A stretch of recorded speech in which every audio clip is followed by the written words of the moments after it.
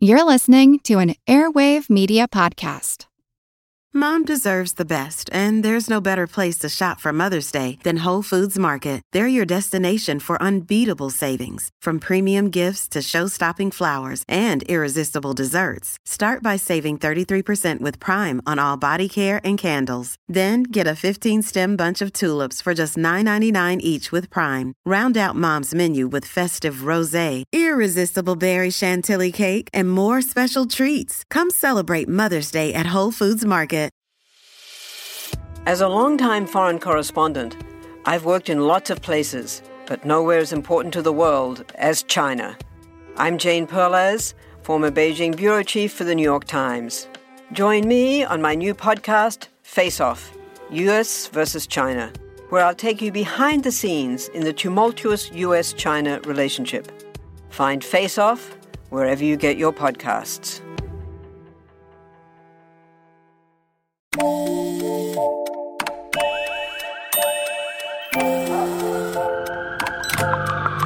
The world is always on, but you shouldn't be. Put junk sleep to bed. At Mattress Firm's Black Friday Now sale, save up to 60% on Sealy, with queen mattresses starting at $279.99. Talk to a sleep expert today and unjunk your sleep.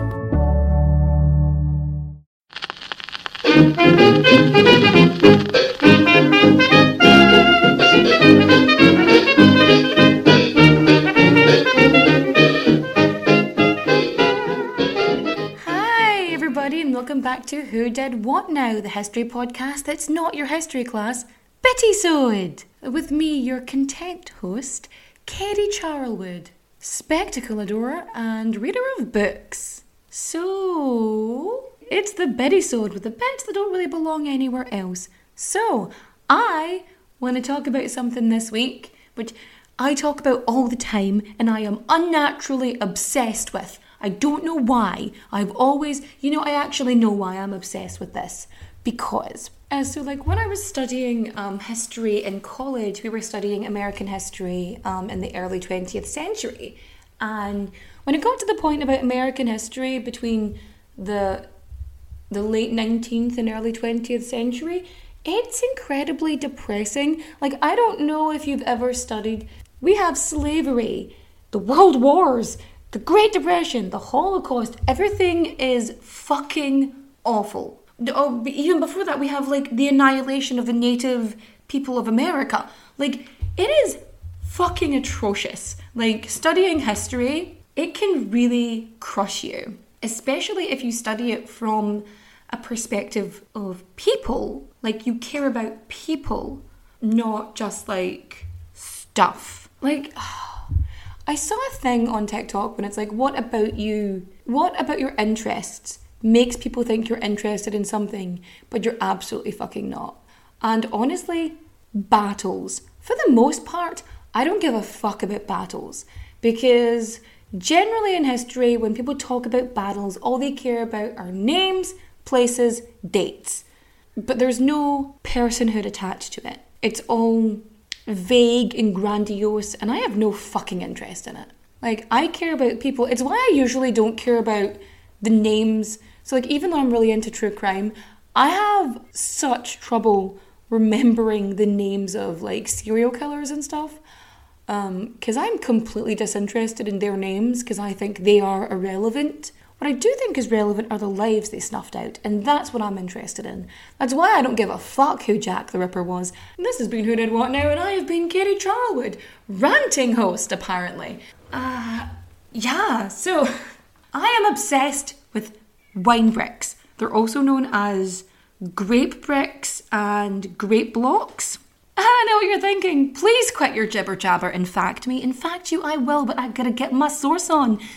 My first source is the history of North America from 1875 to 1975, which is part of my studies from college. Also, I have vinepair.com, grapecollective.com, and of course, Smithsonian.com.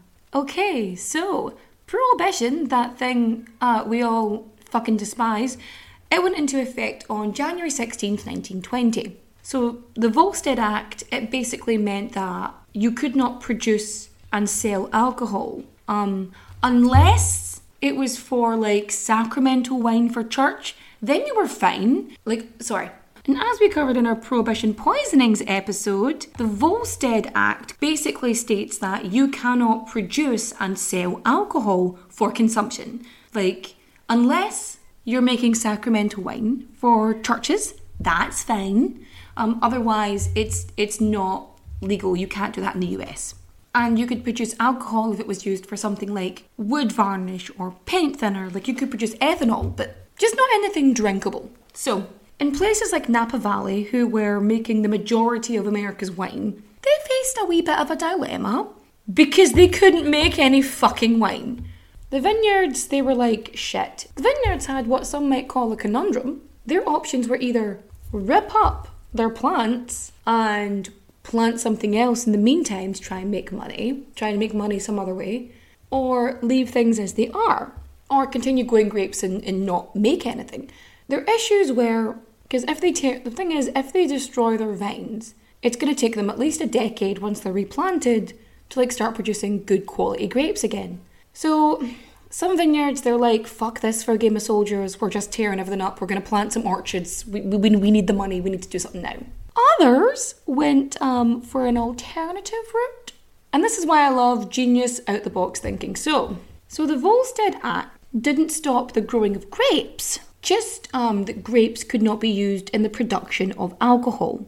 So, again, unless it's for sacramental wine, in which case, you're golden, it's fine. So, like, basically, if somebody grew grapes that they knew were going to be used for alcohol, or someone turned grapes into alcohol, they'd both go to jail. But if the person growing the grapes makes sure, that there's a warning so that people know that these grapes are not to be used for the creation of alcohol, and like if they passed from pillar to post enough that you couldn't follow where they came from, it's fine. So the person who grows the grapes can't knowingly know the bootleggers bootlegging the booze. Also, in addition, furthermore, the law also states that, that those who are growing grapes can make juice and juice concentrate. Again, only if these are like non-alcoholic. So if they wanted to, the vineyards could still make non-alcoholic wine and also ensured that there was a warning label that said, don't make wine, this is not for wine, then they're good. And so came the creation, ingenuity, outside the box thinking, bish bash bosh, wine bricks, also known as grape bricks, also known as grape blocks. But I like wine bricks best. So, the wine brick. It was basically this block of concentrated grape juice, which, if someone had the intention to, without the grower's knowledge, so with each wine brick. I'm Jane Perlez, longtime foreign correspondent and former Beijing bureau chief for the New York Times. I've been a foreign correspondent in lots of places, Somalia, Indonesia, Pakistan, but nowhere as important to the world as China. I mean, China is not dropping anti-democratic paratroopers into Montana. But of course, we did see things like the weather balloon / spy balloon riveting the whole country for a week. This is Face Off, an 8-part series in which we'll take you behind the scenes to key moments in the tumultuous US-China relationship.